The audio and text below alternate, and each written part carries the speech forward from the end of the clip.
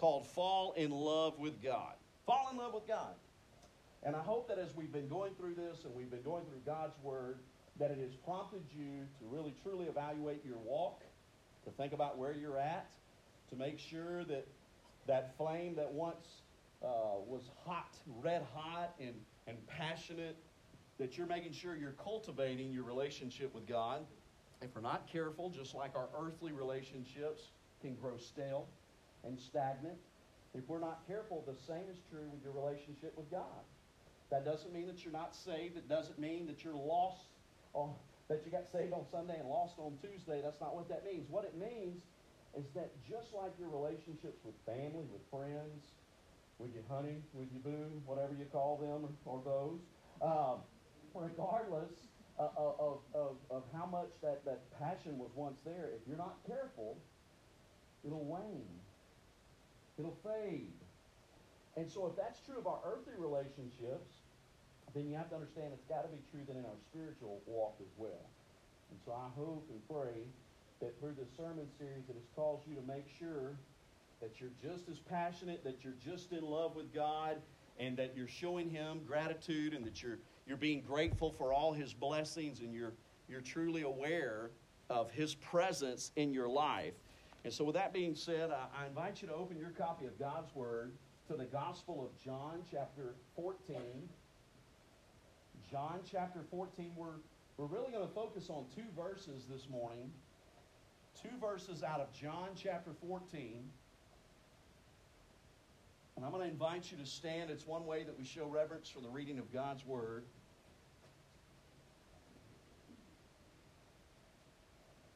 John 14. For right now, we're just going to read one verse. John 14 and verse 15. This is what it says, and this is Jesus. If you love me, you will keep my commands. If you love me, you will keep my commands. Simple, but profound. Let's pray. Most gracious Heavenly Father, speak to us through your word. Move in us through your Holy Spirit. God, allow us not to just go through the motions. Don't allow us to just sit and soak and sour. But help us today, Lord, to be changed. Help us today, Lord, to make decisions that will improve our walk, that will cultivate that relationship, that will bring us back to those days when we were more passionate, when we were closer to you, when we were aware of your presence. You're always there. You have not changed. You are the same yesterday, today, and forever. It's us. It's us. We are the problem. We have changed. And so, God, we acknowledge that to you today. We confess it to you today. And we're looking forward to what you're going to teach us and what you're going to do in this place. We give you all the praise, honor, and glory in Jesus' name. Amen. You may be seated. Just one verse out of John 14 there in verse 15. That if you love Jesus, those who talk the talk ought to walk the walk. Hello, somebody. That those who say that they love Jesus, there ought to be evidence that they love Him by the way they live. In other words, listen to this. Our love is proven by our obedience. Now, I know as Baptists, cantankerous, rebellious, independent, we a lot of times struggle with this idea of surrender and submission. And I know that some of us struggle with that because we lack control, perceived control. Well, here's the problem with that. Jesus said that those who give me lip service, those who say, I love you, Jesus, if they're not obeying Him, if they are not following the commands, then you could take the reverse of that scripture. He says, if you love me, keep my commands. So if you're keeping the commands, that is evidence that you love Him. And the reverse is just as accurate, just as true, and sometimes it stings, I know. If you're not keeping His commands, then you don't love Him. Oh, my brother Chad, you done gone meddling. You done getting all up in my business. This is hard. It's a struggle. I try really hard. Okay, now watch this. If we just took that one verse alone and left it there, there's a lot to dissect. But obedience is evidence of your love. It doesn't mean you're saved by following the commands, by the way. You know what it means? It means you follow the commands because you are saved. Doesn't mean that following the commands gets you saved, gets you into heaven. No. It means that because you're saved, you willingly submit, you willingly surrender, you obey. And because you're saved, then you follow those commands. You love God, therefore you obey God. You obey God because you love God. Now, if we just had that one verse, and we just had only that to go by, that's enough. But in the very next verse, he tells you how it's going to be possible to follow his commands. Because I know what some of you are thinking. I've been trying, and it just ain't working. See, the problem there is that word I. I've been trying. You've done what you can. You've done what you've tried. All right, the very next verse, so go back to your word. John 14 and verse 16. John 14 and verse 16 is the key. He says, if you love me, in verse 15, if you love me, you'll keep my commands. Verse 16 is the key. And I will ask the Father, and he will give you another counselor to be with you forever. That counselor is the Holy Spirit. You and you alone cannot be obedient. You, of your own initiative, will fail. You, even on your best day, will mess something up. Am I the only one? But that's you. The Holy Spirit has been provided because Jesus said, I will ask the Father, and he'll give you a counselor. He'll give you the Holy Spirit, the third member of the Holy Trinity, one that's not talked about a lot. He is there for you. He is that guidance. He is that counselor. He is that comfort. He's there. He's available. And yet you're trying it your way. You're trying to obey and follow the commands by doing your part. And if that's all, then every day you're gonna feel like a failure. You're gonna feel like you failed miserably. You're gonna beat yourself up, and then one day you're just gonna say, "What's the use? What's the use?" Miserable, wretched. You'll have that overwhelming feeling of guilt, and the whole time the Holy Spirit's giving you the lifeline. Come on! Quit relying on self-help and receive the Holy Spirit.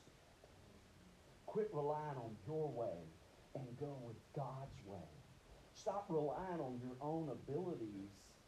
That great memory verse that some of you have been working on, Proverbs 3, 5, and 6. Trust in the Lord with all your heart, and what? Lean not on your own understanding. See, your own understanding has caused you to stumble. Your own understanding has caused you to fail. Your own understanding has caused you to try, but fail. But in all your ways, acknowledge him, and he'll make your paths straight. Verse 15, if you love me, you'll obey me.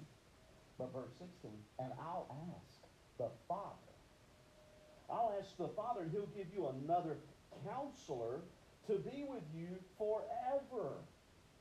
So listen, don't tell me how much you love God. Show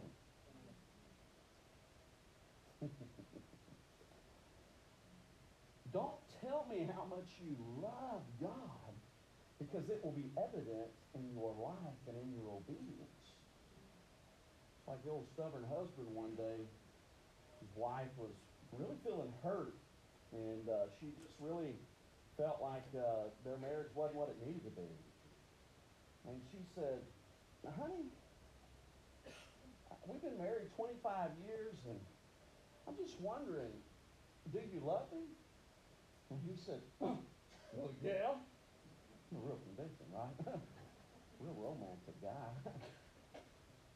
Well, yeah. And she said, well, you just don't ever say it. You don't ever tell me. He said, I told you 25 years ago at the altar I love you, and if anything changes, I'll let you know.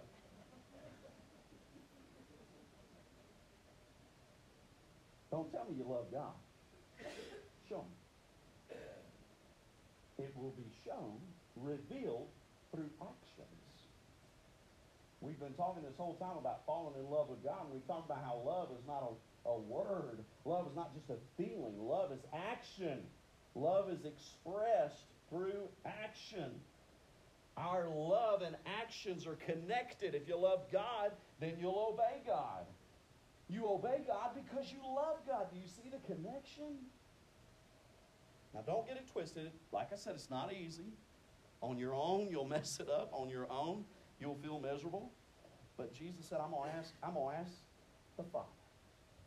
And He's going to provide you the ability to do this. You are not alone and ill-equipped. He goes with you. I'll never leave you. I'll never forsake you. So acknowledge the Holy Spirit's role in this in your life, and quit trying it by just through your methods, through your means. There's going to be times where you are under a great struggle, great temptation. In those moments, you need to say, Holy Spirit, activate! Holy Spirit, activate! You need to say, I'm about to mess this up. I acknowledge I cannot do this. In those sweet moments, in those struggles and in those moments, there's something sweet about calling on the name of Jesus. And I don't mean in vain, and I don't mean in slang. I'm talking about you are facing a struggle, and you just, Jesus.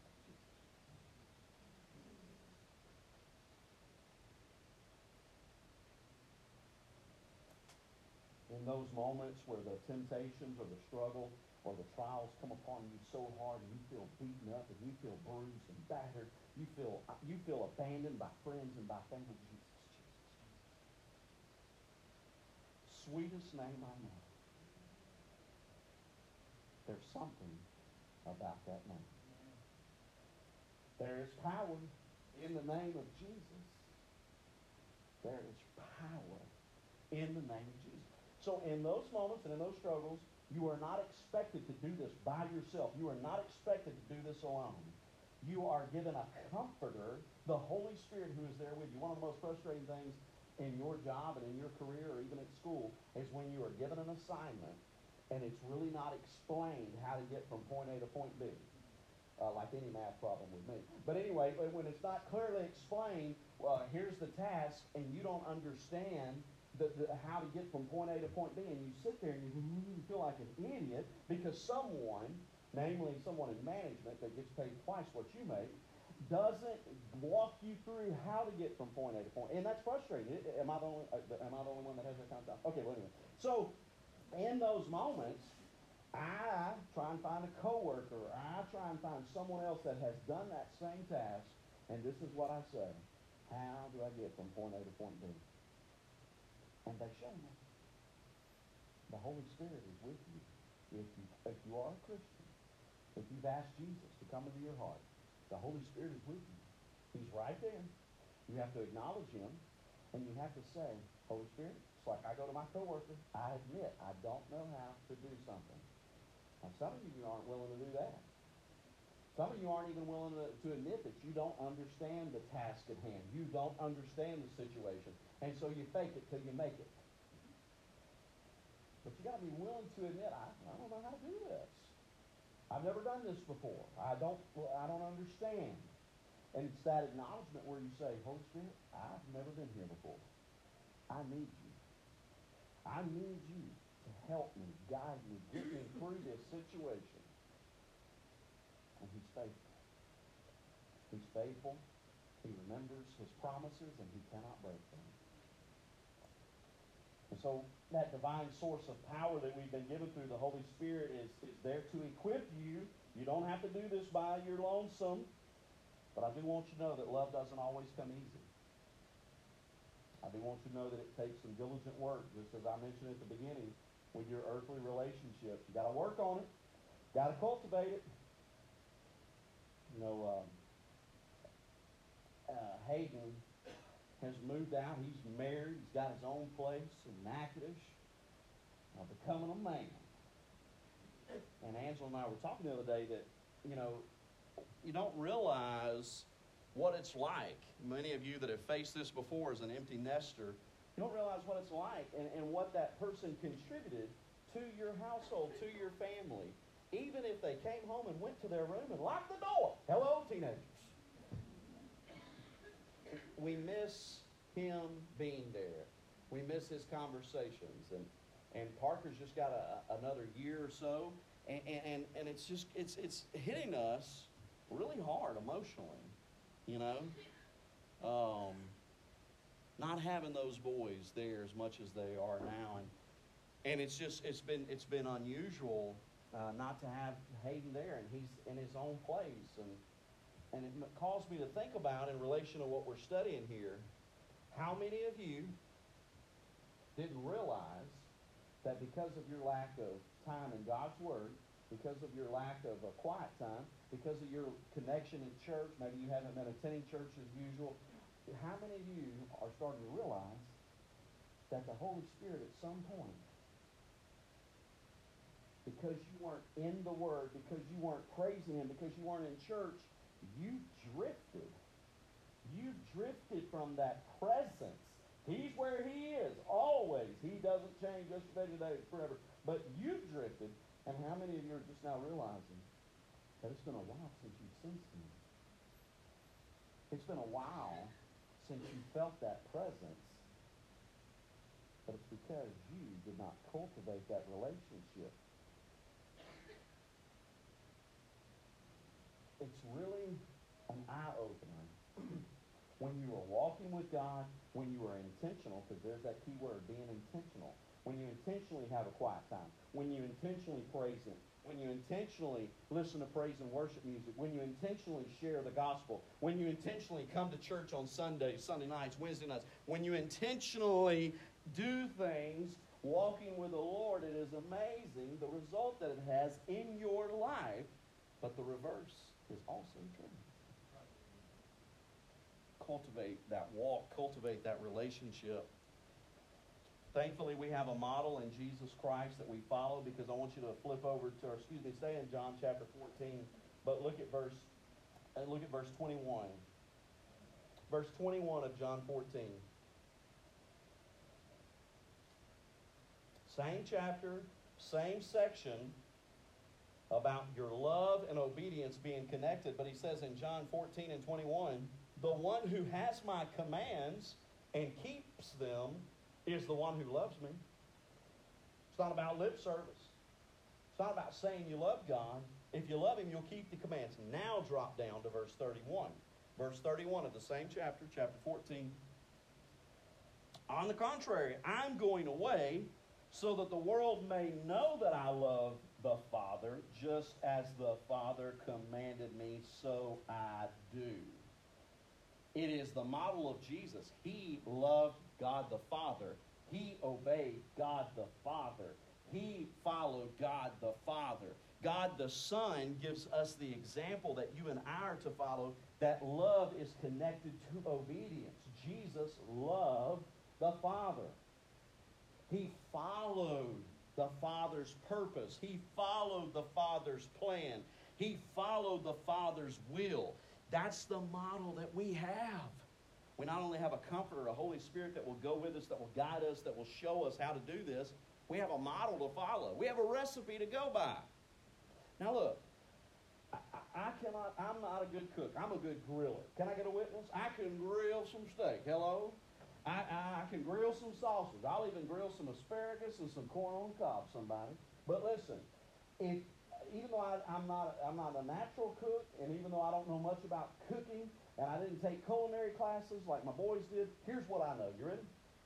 If you give me a recipe and you show me the ingredients, and the recipe gives me a step by step, I can do this, and I'm incompetent when it comes to cooking. But if you give me a recipe and you show me how long, what to do, what to stir, what to use, I feel like somebody. I feel like Emma. Look, I said, bam! I can do this. Bam! I am amazing. I mean, a recipe tells you what you need to know. God's Word tells you what you need to know. It's there. It's lined out. This is not a mystery. The recipe gives you the step-by-step, and Jesus gave you the example to follow. Loving Jesus is not merely a feeling. It is an active, abiding, ongoing relationship, following God and obeying God. If God told us in His Word, if He only told us in His Word how much He loved us, then here's what you need to know. You can trust it. If He only told you that He loved you, then because it's God and because it's God's divine Word, that's it. That's all you need. But He didn't just tell you that He loved you. He showed you by giving His only begotten Son, who died on the cross for the forgiveness of your sins and my sins, so that we could have a relationship with Him, and so that we could be born again and receive heaven and eternal life with Jesus. God didn't just tell you that He loved you. He demonstrated it. And watch this. God demonstrates His love towards sinners. God demonstrates His love toward us while we were yet sinners. Christ Jesus died for us. It wasn't when you got your act together. It wasn't when you finally started doing the good thing, the right thing, the church thing, the Jesus thing. No, it says God demonstrates His love toward us while we were yet sinners. It's just like that song said. He knows me, yet He loves me. See, some of you think you like me. But if you really knew me, if you really saw me on my bad days, if you cut me off in traffic, you'd see a different side of me. You just think, some of you just think, I rode with you, road rage. Don't even say nothing back there. Lord have mercy. This man picked a fight with a Bossier City employee one time. Told him how the cow ate the cabbage. Man looked like Santa Claus, and Butch tried to pick a fight with him. Well, he cut me off. Well, it ain't worth dying over.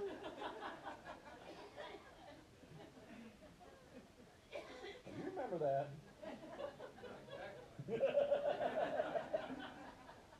But God didn't just tell you, I love you. He showed you. He didn't just tell you. He showed you. Love demonstrated. Love in action. There was a ruthless, wealthy businessman who was widely known and not very respected, not very well liked. And he one time told Mark Twain, he said, Mark, or Samuel, he said, one day, before I die, I'm going to go to the Holy Land, and I'm going to climb up on that Mount Sinai, and I'm going to shout out the Ten Commandments before I die. And Mark Twain said, I got a better idea. Stay at home and obey them.